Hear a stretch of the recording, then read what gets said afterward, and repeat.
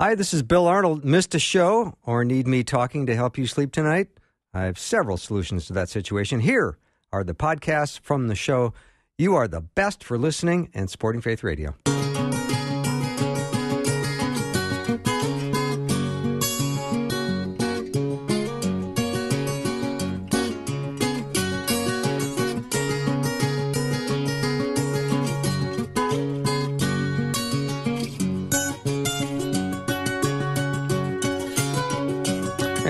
Welcome to Afternoons with me. I'm Bill Arnold.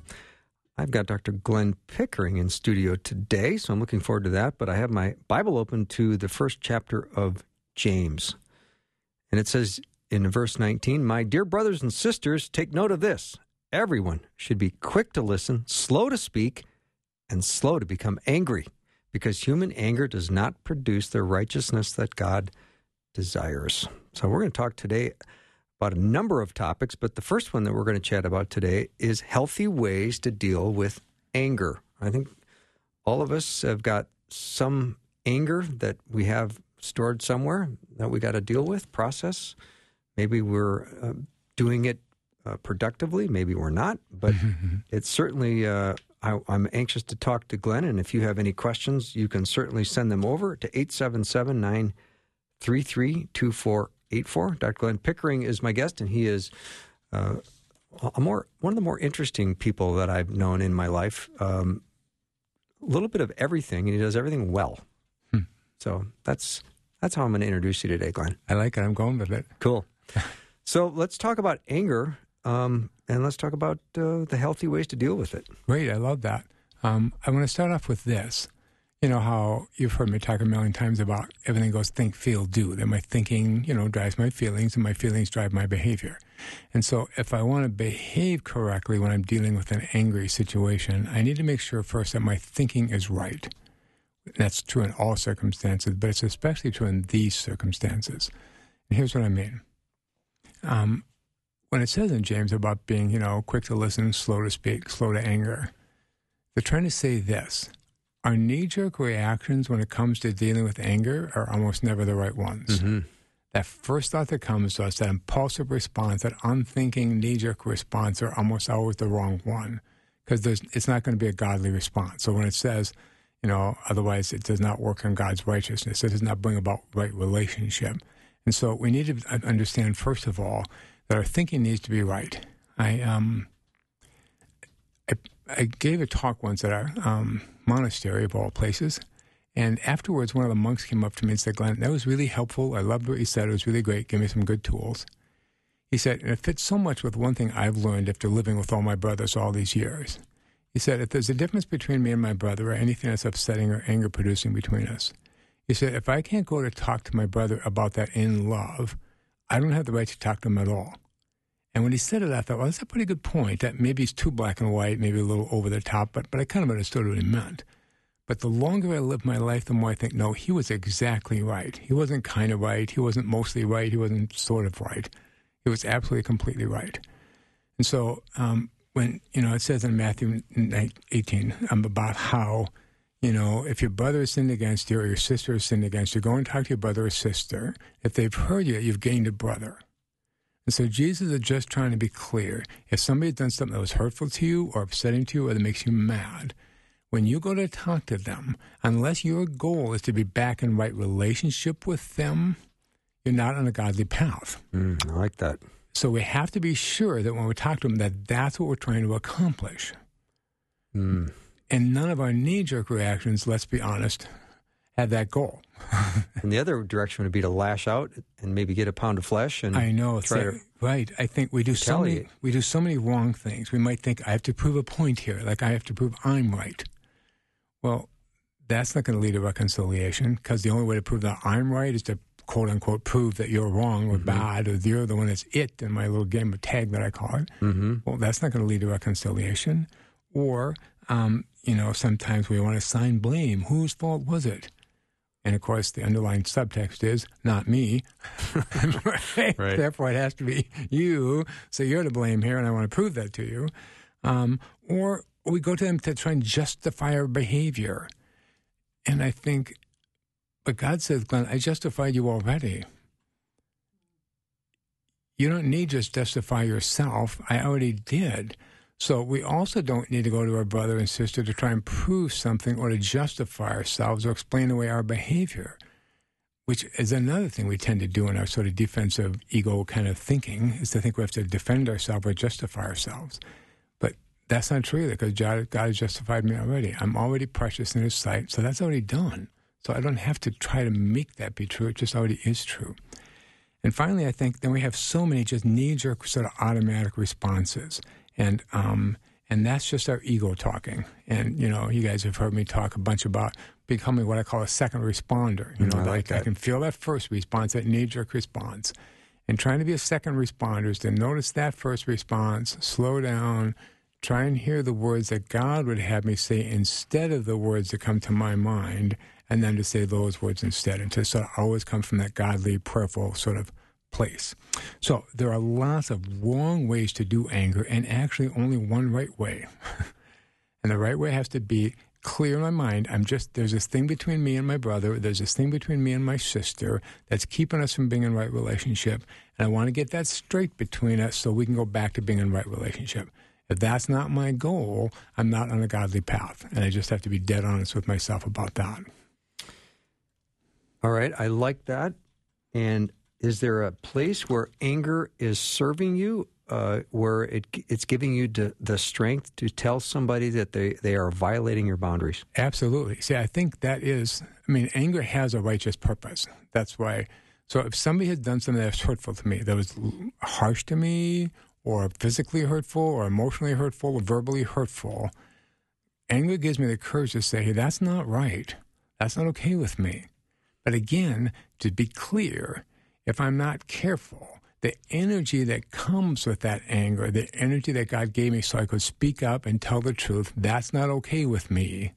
If I'm not careful, I use that energy in sort of an adrenaline kind of way where I start lashing out or saying harsh things about them, at which point I've just literally lost the whole point of why God gave me the strength to speak up, which is to be back in right relationship. So, anger gives me the strength to say, when I might not be able to do it myself, to be able to say, hey, I didn't like that. That felt bad to me. That hurt my feelings. That seemed mean to me. I don't like that.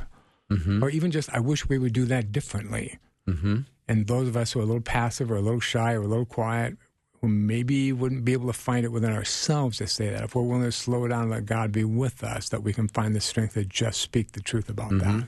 Glenn, what if the person you're trying to pursue this right relationship with, and there's been a problem, and you look at what Paul says in Romans 12, verse 18, if it is possible, as far as it depends on you, live at peace with everyone. What if this other person doesn't want to go down this path of right relationship? Right, and sometimes they won't. I'm often struck by, in Mark 10, the story of the rich young ruler who comes to Jesus and says, what do I have to do to inherit eternal life? And Jesus doesn't think he's serious, so it kind of blows him off at first. But the guy kind of persists, and Jesus thinks, okay, well, maybe you really are serious about it. So he tells him what you have to do. Quit thinking about yourself, join our group so you're part of something bigger than yourself. And then our group's going to do some powerful ministry so you'll be part of something way, way bigger than yourself instead of being just totally so self-centered on yourself and your wealth. And the rich young ruler walks away. And I'm always struck by, that's how the story ends. Jesus doesn't run after him. Oh, no, wait, maybe I didn't tell it to you right. You know what I mean? I invited you into right relationship. But I really get, it's not up to me whether you accept or don't accept. It's just my job to invite. And it is our job to invite, I think, to always go to our brother and sister and say, I really want our relationship to be back to being right. And so I'm coming to you because I want it to be right. And maybe they're still hurt, or maybe they're still upset, or maybe right then they can't hear me. That's okay. But I still need to be clear, but that's still my goal. Yeah. Well, our DNA, we're 100% wired to try to justify ourselves, right? Yeah. Our ego kicks in pretty darn hard, and we got to always prove that we're okay. Yes. Yeah. So if we're always trying to defend ourselves and assign that the blame, and it's not me. I know, yep. Isn't that going to be problematic? Because it is problematic. If I go to you, Glenn, and go, I'm going to talk to you about something, and all of a sudden all I'm going to hear from you is, well, it's not my fault, and right. I go, that's not going to be pleasant interaction. Now, and I might very well get that reaction, it's not my fault. At which point I always want to say, oh, I'm sure it's not. right? Yeah. Because it's always 50-50. Right.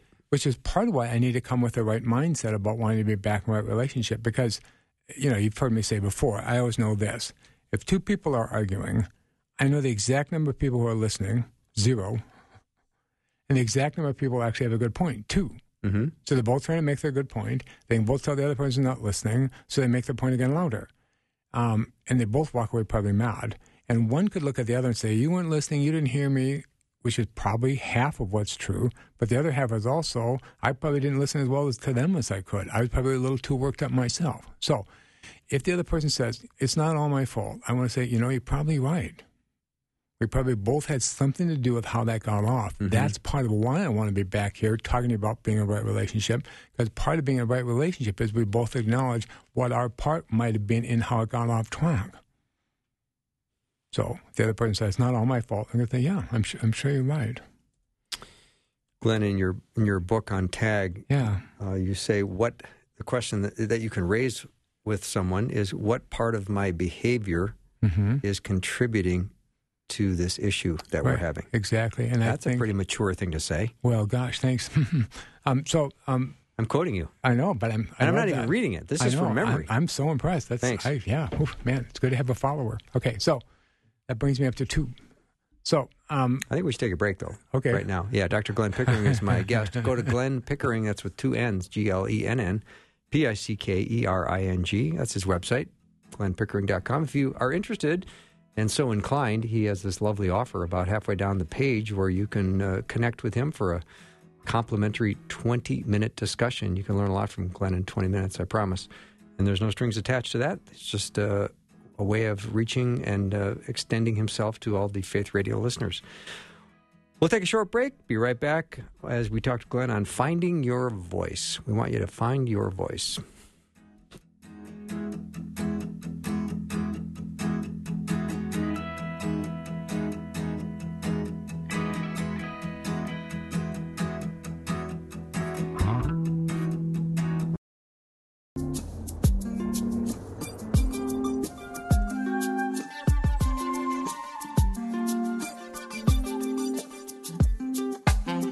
All right, finding your voice. That's the topic of today with Dr. Glenn Pickering. We're examining what it's like to have productive anger, some of the benefits of healthy ways to deal with anger. Make sure that you're finding your voice and you're letting somebody know that a boundary has been violated. And you can do that and try to restore your relationship and get it on the right track. I think that's the right. goal.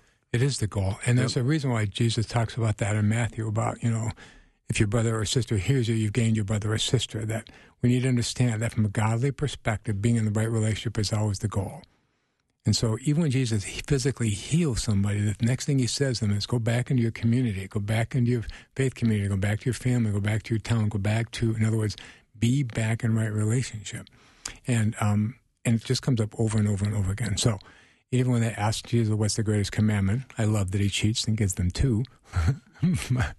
But they're both about being in right relationship, being in right relationship with our Lord, being in right relationship with one another. That's the 2 things that matter. So we need to understand, no matter how right we think we are, no matter how much we think, I have to prove a point, that it's like, no. Unless our goal is to be back in right relationship, we're not doing a godly act. And we just need to be so clear about that. Now, once we are clear about that, and that is what we want, we just want to be back in right relationship, then we have to think, okay, so first of all, how do I deal with anger healthy? 1, I have the right mindset, the right goal. 2, I actually have to speak. I see so many people who get mad, and I for sure have been guilty about this throughout my life. And then they don't say anything. At which point it just sort of builds up and builds up, so that if it does come out, of course, it all comes out way too big and way too intense. And is that because you don't ever have small angers? Right, exactly. Talk about that, Glenn. Thank you. I so will. I did used to work with people who got referred to me for anger management problems. The police were called. Someone got taken out of the house and had to go see Glenn Pickering for anger management training. And they would always say to me, Glenn, my problem is I'm too angry. And once in a great while, that was actually true. But a vast majority, and I mean more than 90%, actually weren't angry enough. So if anger is, on a scale of 1 to 10, and something happens at a 2.1, instead of saying, I didn't really like that, that kind of bugged me, that kind of hurt my feelings, I've never really liked that we do it that way, they just don't say anything.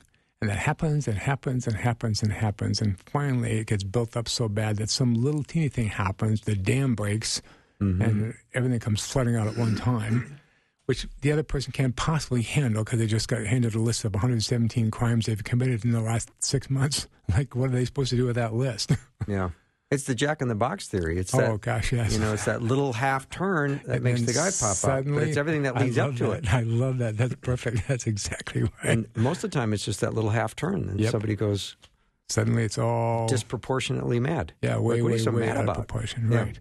So that's part of why I said, so first of all, we have to have our mind right. Second of all, we do have to speak, and that certainly involves being small mad. Not hold it in, not stuff it, not be all resentful, not pretend it didn't happen, not do all those things where we don't speak. Because I just think, yes, there are some people when they express their anger, they speak in ways that are really harsh. And there are also people who, when they get angry, don't speak at all, which honestly, in the end, has exactly the same effect on the relationship. They both create distance. And when we realize that the word sin, literally translated, means separate or to separate, well, whether I'm silent and that separates me from you, or I'm loud and that separates me from you, either way, I'm creating division in that relationship. So, and Glenn, a small mad doesn't necessitate a negative disposition, does it? No, in fact, it's exactly the opposite. Okay, say more about that. Well, I just think we say people who are crabby, and mostly it's because they have all this bitterness, all this resentment in them. So then, like you said a second ago, it doesn't take much to trigger them and make them say some icky, crabby, irritable sort of thing, because they don't speak up, they don't take good care of themselves, they probably don't have enough quiet time, they're not doing the things that keep them centered and joyful. So then all you ever get out of them is sort of those weird, short, crabby sort of sayings. And I think, right, because they don't speak up about the things that actually matter. So it all comes out in weird sideways ways, in those sort of crabby, irritable sort of ways, instead of just speaking up about the things that make them irritated or sad or upset or hurt when it happens. So rule number one, once my mind is straight, is I do need to say something. Now, there are lots of ways of not speaking up. One is just to say nothing. I've been great at that. Another one is to pretend you don't have an opinion. I used to be great at this too. I would be in a group of half a dozen people. We're going to go out to lunch. Somebody would say, "Hey, Glenn, where do you want to go?" "Well, I don't know. I don't care. Whatever you guys want."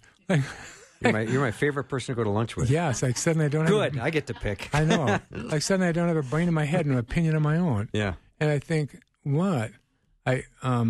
Anyway, so pretending we don't have an opinion is just another way not to speak up. And then, see, here's the trick. So I would say, I was just trying to be nice, or trying to be loving, or trying to be helpful. But I realized, no, I wasn't. I just got convicted about this one time, and this will seem unrelated at first, but I promise it's the same. Early on in my marriage, I'd say, well, there's this one thing, but I really don't want to talk to Gwen about that because it'll just be upsetting to her. And in my prayer time with God, God just drove me to my knees like, you say you're not talking to Gwen because that would be upsetting to her, like you're protecting her. You don't want to talk to her about it because she might be upset with you. You're not protecting her, you're protecting you. And the instant I was just really dead honestly clear with myself about that, I just couldn't do it anymore. It's like busted. But like when God shows you something, it's not mean, but once you see it that clearly, I mean, you can't see it differently after that because God has just shown something to you so clearly. So I just know that just like not saying anything will lead to a buildup of resentment and anger, so I was just saying, I don't know, whatever you guys want. Because if you talk to those people, you see on the inside, they're mad because they never get their way. They say things like, nobody ever asked about my opinion. Nobody cares what I want. And I think, yeah, because you always pretend you don't care. And it's like, so whether I don't say anything or I say something like I don't care, either way, I'm going to end up that bitter, resentful person who feels like I never get what I want. And I don't. And I want to blame everybody else. But it's like so often the person who's responsible for all my troubles is walking around wearing my clothes. Yeah, that's the problem person. Isn't it? Yeah, that's well, you just get him to shape up. I know. The rest of my all life your problems would be solved. That's right. Just get that clown straightened out. Right. And that finally, another way of being silent is to just sort of go along. Like, this used to happen early on in our marriage. I would come home on a Friday night, which is, oftentimes me and Gwen's date night, and I'd say, "Hey, I really feel like going out to eat. What do you think?" And she said, "That sounds great." And we would go. And honestly, it took me an embarrassingly long time to realize that's not a mutual decision. I said, "Here's what I want." I asked you what you want, and you didn't say. You just said, "That sounds great." Well, that's just another way of not speaking up. Mm-hmm. Again, which is just another way in the end of never getting what you want, never feeling like you have a voice, never feeling like you matter. So part of having a voice is think, okay, I'm not going to do that thing where I don't talk. I'm not going to do that thing where I just, pretend I don't have an opinion. I'm not going to do that thing where I just mindlessly agree with everybody else. I'm just going to say what I actually think. Now, sometimes people can say, well, Glenn, this is about anger. It's about speaking up when you're angry. I think, see, but if I don't speak up about everything, how am I ever going to speak up when I'm mad? I literally have to practice speaking up about the littlest stuff. So when it's time to speak up about being mad, I actually have the skill to do that. So good point. I want to start off by practicing when somebody says, hey, Glenn, where do you want to go out to eat? By saying, well, there's a couple places I think would be fun. Literally just to practice actually finding my voice and speaking up, because otherwise, now there's a conflict, which is more uncomfortable, and now I'm going to speak up, even though I can't even speak up about where I want to go out to eat. I mean, very unlikely. So part of being able to speak up when there's a conflict is learning how to think, I'm just going to start speaking up about all sorts of things as a way to practice, kind of build up that muscle, so to speak. All right, Glenn, talk about you say use I language when speaking. Thank you. But also, if you would, talk about the tone and the delivery system. Thank you. Absolutely. I didn't feel heard. Oh, boy, that's versus I didn't feel heard. Right. Thank you. Because that tone is often used. But here's why I put that thing down about I language. So the flip side of not speaking, that's half of the time that somebody doesn't speak or doesn't do anger well, it's because they're not speaking at all. The other half the time when it goes wrong is they're not speaking about themselves, they're speaking about the other one. You never listen. You you never hurt my feelings. You don't care. You're too sarcastic. See, and now of course I'm going to get a defensive response because that doesn't come across like an invitation to a conversation or relationship. That just comes across as a threat? That threat, or making you feel like a bad person. You're in fight or flight mode. Yes, and so now you either shut down or you start backpedaling. That's not going to go well. So any sentence that starts with that word you, followed by the word ours or never, is going to lead to a real bad conversation. Mm-hmm. I mean, there's no right answer to it. So if Gwen says, honey, that thing you just said kind of hurt my feelings. Okay. She's just telling me about something that happened to her. That kind of hurt my feelings. Okay, I can deal with that. If she says, you are always so sarcastic, you're too sarcastic. I mean, I don't have a right response to that. Yeah. So it's just important to stay with the I language. So I'm going to say, hey, that hurt my feelings, or I didn't really feel heard, but that kind of tone like you talked about. I wish we could spend more time together. I wish we could kind of build each other up more often. In other words, I'm trying to invite you into a conversation as opposed to you feeling attacked. Yeah. Because attacked people don't listen well. This sounds like a skill set that you have to develop. It is. Yeah. And partly it's a skill set, but partly it comes from that mindset of always remembering I'm trying to find a way back in the right relationship, not a way to make you feel bad. Yeah, excellent point. Dr. Glenn Pickering is my guest. You have a question or a comment, let me know what it is. You can text it over to 877-933-2484. We'll be back in just a minute.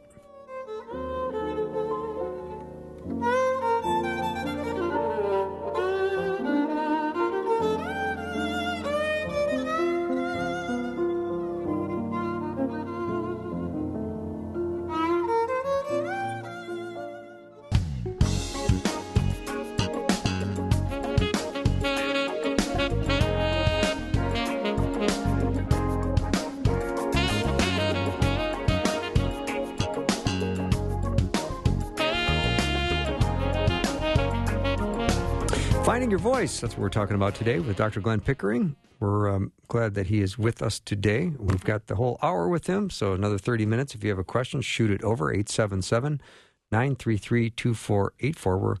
We're so far talking about healthy ways to deal with anger.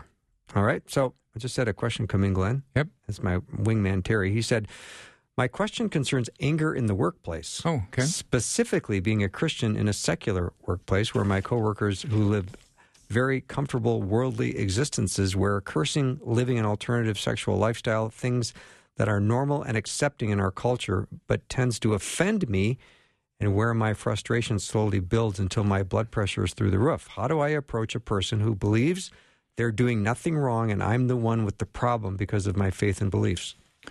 Now, you're going to think I'm being silly, but I start off assuming I'm the one with the problem. Here's what I mean.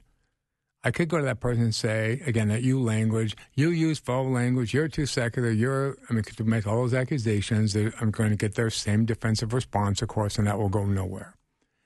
I'm going to start by claiming, I know I'm kind of unusual in this group, but I find that language hurtful. I know it's just me, and not everybody thinks the same as me, but I find that way of talking to each other upsetting. So again, remember, I'm just telling you something about myself. I'm not here to judge you. I'm just going to use that I language. I'm going to tell you how this is affecting me. And even if nobody else is affected by that, and even if they say, well, nobody else says that, I'm still going to say, oh, I believe you. I'm just telling you that's upsetting to me, or that's hurtful to me, or that feels bad to me. How did you preface that again? You prefaced it before you said that. I'm going to start out by saying, hey, I get this is probably just me. Okay. Because I get it just might. But even if I have 6 friends and one of them says, Glenn, that way you just addressed the group felt bad to me, I want to know that. Mm-hmm. Even if it only hurt them, I want to know that. Because sometimes the preface is really important. That's what and because remember, it starts with my thinking. And I want to be really clear in my thinking. I'm not going to go confront you about how bad you are. I'm literally just going to tell you this thing about myself that's putting a block between me and you so we can get rid of that block and be back in the right relationship. And if I'm not, and Jesus always said, why do you see the speck in your brother's eye? You don't see the log in your own eye. So I'm going to go in claiming my 50%. I get this is just how it is for me. But for me, that kind of language is hurtful. So even if you just didn't do it around me, I'd really appreciate it. No judgment, no you language, no making anybody else a bad one, but also no tippy-toeing around the situation. I'm just claiming this is what's happening for me. So you would be having the strength to tell someone that your boundaries have felt they've been squeezed a little bit. Exactly. And I'm just speaking up in a way that I'm hoping will put us back in the right relationship. And even if they say, well, nobody else cares, or something like that, I'm going to say, it's probably true. Yeah. I'm just here to tell you, for me, that's hard. I'm not judging you. I'm not here for anybody else. I'm just telling you, for me, that's hard to be around. Period. And that's taking a risk as well, isn't it? It is taking a risk, because being vulnerable is always taking a risk. Yeah. But what are my alternatives? I either be silent, like I said before, or I lash out about how terrible a person they are. Well, neither one of those is going to lead to the right relationship. Mm-hmm. And I can't kid myself that either one of those are going to do godly work. Mm-hmm. All right. Yeah. What do you do if you feel like you are not being heard? And I thought to myself, if a person says to me, Glenn, I feel like I'm not heard, I'm going to start with the assumption they're probably right. Okay. I'm also going to start with the assumption there might be 50% of why that's right. I'm always going to start with, okay, what's my part of that? So I'm going to start with, I believe you, because I do. If somebody says, Glenn, I feel unheard in lots of places, I'm going to think, okay, it's probably true. So my first questions will be about you. So am I speaking up? Am I using that skill that Glenn was talking about a little bit earlier? Am I willingly to lovingly disagree with somebody if I disagree? Not harshly, but just to say, well, I disagree. Here's kind of what I think. Am I willing to listen to others? Because if I don't listen to others because I'm always talking, then I think, well, see, nobody wants to listen to me either. They start tuning me out. So I also have to ask, am I holding up my end? Because I want people to listen to me. Fair enough. It's a good goal. First, I have to ask, am I being that kind of a listener that I would want from other people, just to make sure that I'm not seeing the speck in my brother's eye but not seeing the log in my own eye? And finally, I'm just going to ask myself this. And are there people or situations where I'm most likely to shut down, where I tend not to speak up? Because if I get a clearer sense of what those people are or what those situations are, I can kind of start practicing how I want to do those differently. So if somebody says, Glenn, I'm often not heard, I'm going to start off thinking, I believe you with everything in me. First, we're going to start with you. When we get that part right, then we're going to talk about what to do with everybody else. You know what I mean? But first, we want to talk about what's your half of how you might not become, being taken seriously by the people around you. So once a person's willing to do that, then I say, okay, now we can start dealing with everybody else. So, for example, if there's a time when you're not feeling heard, it's your job to graciously say, I didn't actually feel like you heard me. I didn't feel heard right then. I'm not sure you really understood what I just said. I might even start with, I'm not sure I was really very clear about what I said, because your response makes me think maybe I said that really poorly. Let me try that again. So benefit of the doubt. Yeah, absolutely. Lots of grace. Absolutely. Absolutely. Always wanted to start with, it might have been me. Because let's be honest, 50% of the time it was me. So I want to start off with the assumption it very well could have been me. And here's how that felt to me, or here's what happened from my end. So I do want people, same thing, I do want people to learn how to speak up graciously, but first I just want to make sure they're kind of taking their own inventory. Am I acting in ways that allow other people to hear me, to take me seriously? Or am I kind of quiet or just agree with people that don't really say much? Well, then, of course, people aren't listening to you because you never actually tell your truth. So there's nothing for them to listen to, really. So first I have to take my own inventory. Then I want to think, okay, and how do I start speaking up about that? And even if I do start telling people when I don't feel heard, I will still want to remember, I'm still going to use that I language. I'm not really feeling heard right now. I think you might have missed the point I was trying to make. I might have been maybe unclear. Is it okay if I come back and do that one again? I always want to start with that language. So I just want to be really clear. Even if I feel unheard, it's important to remember, my goal is still to be back in the right relationship, to make sure we understand each other. And I have to be just rock solid clear that that's my goal. And then I get to say, I didn't really feel heard right there. Okay? Great. Well, what happens when you're having physiological responses? and you will. Honestly, your heart's racing a little bit. And yep, absolutely. Your blood pressure's up. Yep. And you want to be as calm as you are right now in the studio. Right. Role-playing, how easy it is to sound the way you sound, but you're not in the moment. Right. Yep. This is part of why I so often talk to people about being second responders. If I'm in a situation where I'm not feeling heard or where there's a conflict, I mean, there's a very good likelihood that I have adrenaline coursing through my system. And one of the things a lot of people have heard me talk about before is this fascinating study that came out a little while ago now that showed that when adrenaline is coursing through our system, that the blood flow to our prefrontal cortex pretty much stops, which means we're not thinking. The part of our brain that comes up with thoughts isn't actually working. Yeah. Which makes sense. If I'm being chased by a wild animal, I want all my energy. Yeah, you got to run. There's no thinking. All my energy should go to my muscles and the parts of my brain that control my muscles. That's it. I can think later. Right. When I'm back in my cave thinking, So it's important to understand, at that moment, anything I say will be the wrong thing. Like, I literally don't have a hope of saying the right thing because the brain, that part of my that actually works and comes up with good, coherent thoughts, isn't even working. So this is why it's helpful to give ourselves a time out. I say to couples, I teach them about taking a gracious time out. If you can feel the adrenaline kicking in, you are now virtually certain to have a really bad conversation. I want both of you to walk outside or pray or sit down until the adrenaline wears off, and then I want you to come back to the situation and have a conversation, because while that's happening, you're not going to be able to. Yeah, so it's really a timeout, isn't it? Yes, I literally give myself a timeout. This just happened to me yesterday. Gwen said something, and I thought she was kind of coming from a fearful place, and I thought I could just feel the sort of reaction inside of me, and I thought, boy, I can literally tell right now that I would not be able to be in this conversation. So I said, can we come back to this? Because I can tell. Did you run into a corner and read one of your books? Yes, I find my own voice very comforting. What do? I don't know. Give me one of my books. I'll figure it out. I was in a Christian school one time, and they had this little cartoon on the wall. Jesus, he looks at his wrist, and it says, "What would I do?" What does it say in my book? Mm-hmm. So yes. But if I know these rules ahead of time, I am going to speak. I'm not going to hold it in. I'm going to wait till I can take a deep breath. I'm going to come up with a sentence that starts with the word I, and then I'm going to speak. And if I just know all those ahead of time, I call it deciding to decide. I'm going to decide now that that's what I'm going to do then. I'm going to slow down, catch my breath, give it a second thought, come up with a sentence that starts with the word I, and then I'm going to speak. I can decide all that before I'm ever in that situation, which is actually the only reason we can stay calm, because we've already made all those decisions. Mm-hmm. Glenn, here's a thoughtful remark from Rosella. Yeah. When I was young, I learned that expressing anger would lead to additional abuse. Right.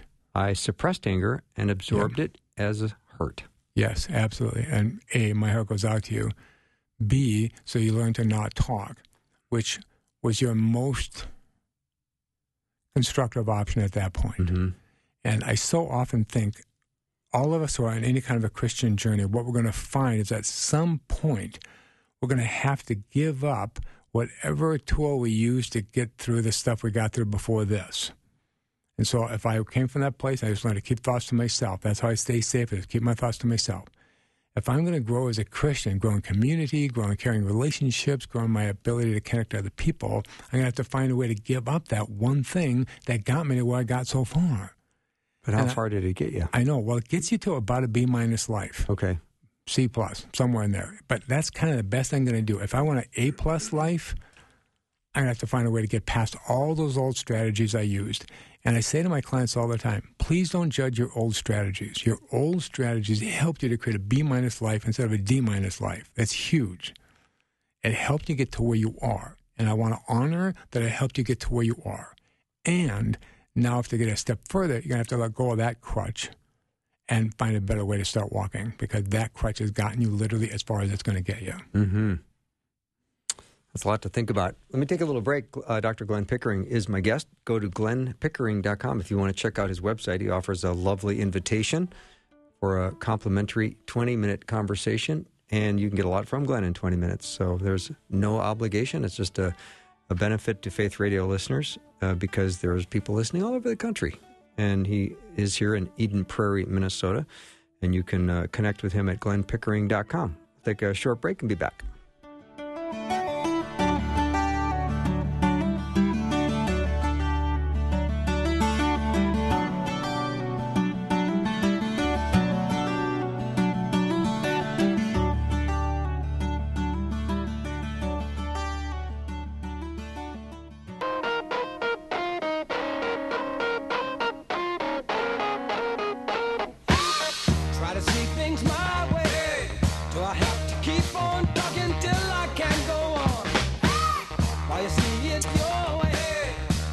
Finding your voice, that's our topic today with Dr. Glenn Pickering. We're talking about ways to have healthy anger and then what happens if you don't feel like you're being heard. So that's the topics we've covered to this point. And Glenn, I think we've got maybe a little bit more time to talk about how can I be just truly in Christ versus feeling like a victim? You know, that's a great question, and I actually spend a lot of time talking to people about it, and here's how come. Somehow, we as Christians have been taught that we're supposed to be nice. And I think that is a really, really, really unhelpful thought, and here's how come. I used to think, and I was raised to believe this with everything in me, that the opposite of being nice was being mean. Well, I don't want to be mean, so then I have to be nice. But I really get now, the opposite of being nice is not being mean. The opposite of being nice is being good. Here's what I mean. Being nice just means there's a whole list of things I won't do. I don't cut in line. I don't be sarcastic. I don't put people down. I don't burp in church. I could literally do nothing and be nice. Whereas if you see Jesus as role model, see, he was always trying to do the positive, the thing that would actually make a positive difference in the lives of the people that came to him. So he wasn't trying to avoid doing the wrong thing. He was always trying to do the powerfully right thing. And we need to understand, those are not the same. In fact, they're totally different. And I see so many Christians who are raised to see the same thing, or see the same way I was raised, like being Christian means being nice. Well, see, now we're back to all the stuff we talked about so far. Stuffing my anger, pretending I'm happy, not speaking up, blowing stuff up, holding it in, building resentment, all that kind of stuff because I don't want to be not nice. So I think if I'm a Christian, but I think I have to be nice, I do sort of feel like a victim, like I have to kind of let stuff happen to me. And I think, no, read the Bible. You know what I mean? I mean, it's like, which I don't mean sarcastically. It's like, no, the Bible is about taking a powerfully strong right stance about things. It's about trying to make a powerful difference in people's lives. There are no stories in the Bible where God or an angel comes down to earth and says to somebody, I came all the way down here to tell you this, keep doing what you're doing. There's also not a story that says, but make sure you don't hurt anybody's feelings. Yeah. So I just think, okay, so we all have lots then. If we're really serious about being in Christ, here's what's going to happen. Remember I said we all have certain things that hold us to sort of a B- life, but God wants us to live an A+ life, like a really big, interesting, powerful, fulfilling life. Well, we all have thoughts that keep us from doing that. And some of those thoughts might come from our earlier experiences with, you know, if you grew up in poverty, you might think you can never have nice things. If you grew up with really controlling parents, you might think it's not okay to speak up. if you grew up in relationships or families where the relationships were real distant or super immature. In fact, there's a great book out there now about, what to do if you grew up with immature parents, which I highly recommend. I'll try and get the name of that book to you.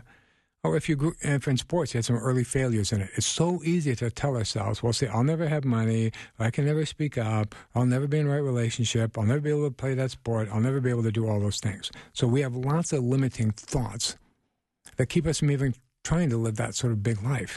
And I'll just say in passing that because of what I've talked about with you before, Bill, about epigenetics, we literally also, we not just inherit the color of our hair or how tall we're going to be, we inherit the brain our parents gave us, and that brain already has certain thoughts in it. So we also inherit certain thoughts. Like, I grew up with a fear of heights. Well, I never had a scary experience with being in a tall place. I mean, somehow I inherited that fear. We inherit all kinds of thoughts about what we can and can't have.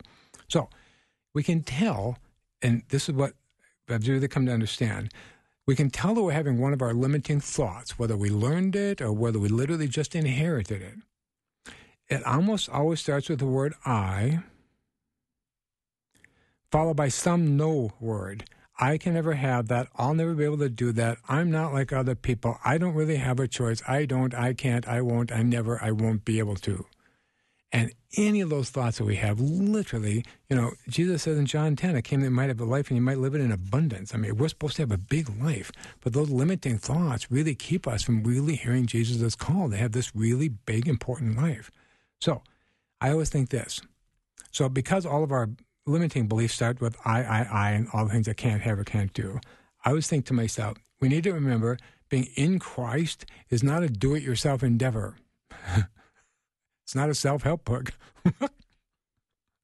Being in Christ means I'm in relationship with Christ. And so all those limiting beliefs I have about what I can't do or I can't achieve or I can't have, it's like, yeah, but you're not alone in this life. Christ walks powerfully with you. And, I said on the show a few times ago about how it's like I had this huge, amazing, powerful person who wants to be on my team. And I said on the radio, and people said they really liked it, that, 1 plus a million is a really big number. And if it's me and the world's most powerful force on my side, well, that's a pretty amazing team. That's a big number. Yes, and I need to remember, I'm on this really powerful team. So the instant I hear those thoughts about how I can't do this or that, I need to remember, but it's not just me. I'm on this really, really big team. I'm just a member of that really, really big, powerful, amazing team that gives me the energy and the vision to have this big A-plus life, which I couldn't literally not accomplish by myself. Mm-hmm. So whether it's in conversation and I can feel myself having that knee-jerk habit, I need to understand, I, at this point, cannot come up with a better response. I can't.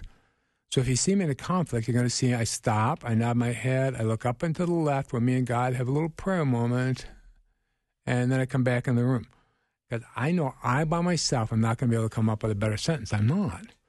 But me and God, if I just take a second, are going to come up with a way better way of dealing with this. And so sometimes people say, Glenn, how do you stay so calm? And I think, yeah, you don't get it. I swear, it's not about me. It just isn't. I'm more anxious than the average person. But I just know if I go to the place where me and God are thinking together, we're going to come up with a way better answer, a way better response. And it's the same thing with our vision. I could say, well, so Jesus said in Matthew 7, ask and it shall be given unto you. And people always want to put a but on the end of that sentence, but there's no but. Well, yeah, but if it's the right thing to ask for, oh, yeah, but I would never want to ask to make more money. Or, it's like, there's no but. Jesus said, ask for what you want. God's most dangerous question for us is, what do you want? Oh, golly. And so we need to understand we have this powerful teammate on our side who just wants to know what we want and who then will literally move heaven and earth to make that possible. So we can't be nice. We have to be good. And we can't be good by ourselves. We can't do it, but we don't have to do it because we're called to live this life in Christ with the world's most amazing teammate. Mm-hmm. Let's say that you had an experience when you were in fourth grade and you threw the baseball to first base and you missed by 20 feet and the coach said, you're so uncoordinated. I can't believe you're even on the field. So you saw that game. I said to see that game, yeah. Yeah. You were so off, Glenn. I couldn't even believe it. But there, if I'm the enemy, I want to injure you at the youngest age I absolutely. can. and create some kind of pain or confusion, Yep. which will keep you stuck. So is there some spiritual strongholds, Glenn, in the middle of this that Absolutely. And thank you for saying it like that, because it's so true. Every sentence I say about what I can't have or can't do or won't do is a spiritual stronghold. Okay. My ego is running my life. Okay. My ego learned I can't do that because somebody told me. And I don't want to be embarrassed again. My ego always wants to protect me, so I don't even want to try, because my ego says, Glenn, you just get hurt, so don't do it. You'll just look stupid. And so there's a spiritual stronghold there, and I have to decide, okay, am I going to believe God, who says, Glenn, you can do, and I can help you do whatever you truly want with your whole heart? Or my ego has said, oh, Glenn, don't try. You'll probably get hurt again. And there is a spiritual battle. Like, which of those voices am I going to believe? Mm-hmm. And let's be honest, the ego one is louder. When the scriptures say that God talks in that still small voice, they're not kidding. So I have to slow down long enough to be prayerful to actually hear that voice, because the ego is screaming and God talks gently. So maybe there's folks tonight that have some work to do in terms of prayer, in terms of asking Christ to come in and break some of those. That's what I think too. Decade-old bonds. Absolutely. And for me, when I'm asking God to break one of those bonds, I say to God, please help me just see what's true. Show me the truth. Just show me what's actually true about this thing that I believe. Because probably, let's say I have this belief, I'm terrible at baseball and I'm always going to be bad at it. My little ego comes up with, or I could think, I could be great at baseball. If I practice, I could be the best ever. Well, that's probably not true either. But that's kind of the best my ego can come up with. But God's going to come up with a way gentler, way truer answer than that. Like, Glenn, you can actually be better at baseball if you want to be. But is that really what you want to do? Well, see, that's a gentle question, not a mean question, not a justifying question, just a very gentle question. Glenn, is that what you really want? Your ego thinks you have to prove something to somebody, but if you know you don't have to prove anything, and you're only called to live the life you're called to live, not sort of up to somebody else's expectations of you, what's the life you want to live? And how can I help you? And it's quite okay to try stuff and not be good at it. Exactly. And if I don't do good, well, I don't do good. It's a learning experience. But see, that ego voice wants to take it into a black and white way. See, that was stupid. Don't ever do that again. When the truth is, if I try something, and it turns out I'm not very good at it, I probably would be good at something that's sort of like that. Mm-hmm. Because, how can I say? Well, so I was in track when I was in high school, and, I always wanted to be good at sprinting, but I'm just not built for that.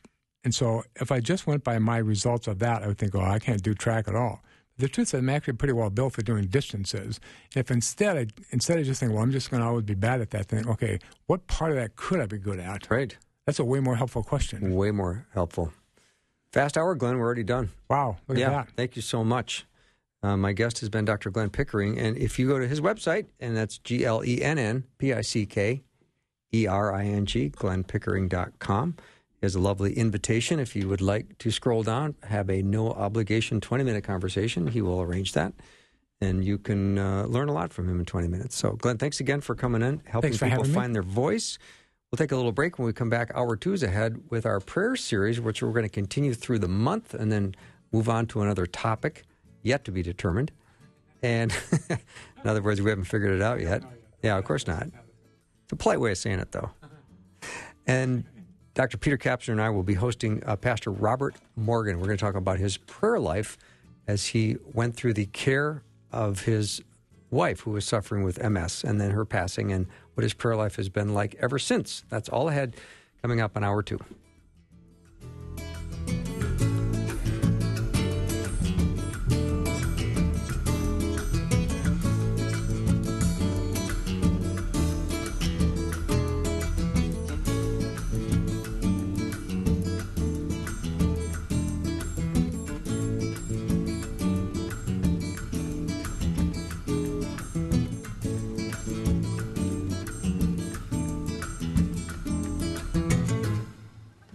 Thanks for listening. Programming like this is made available through your support.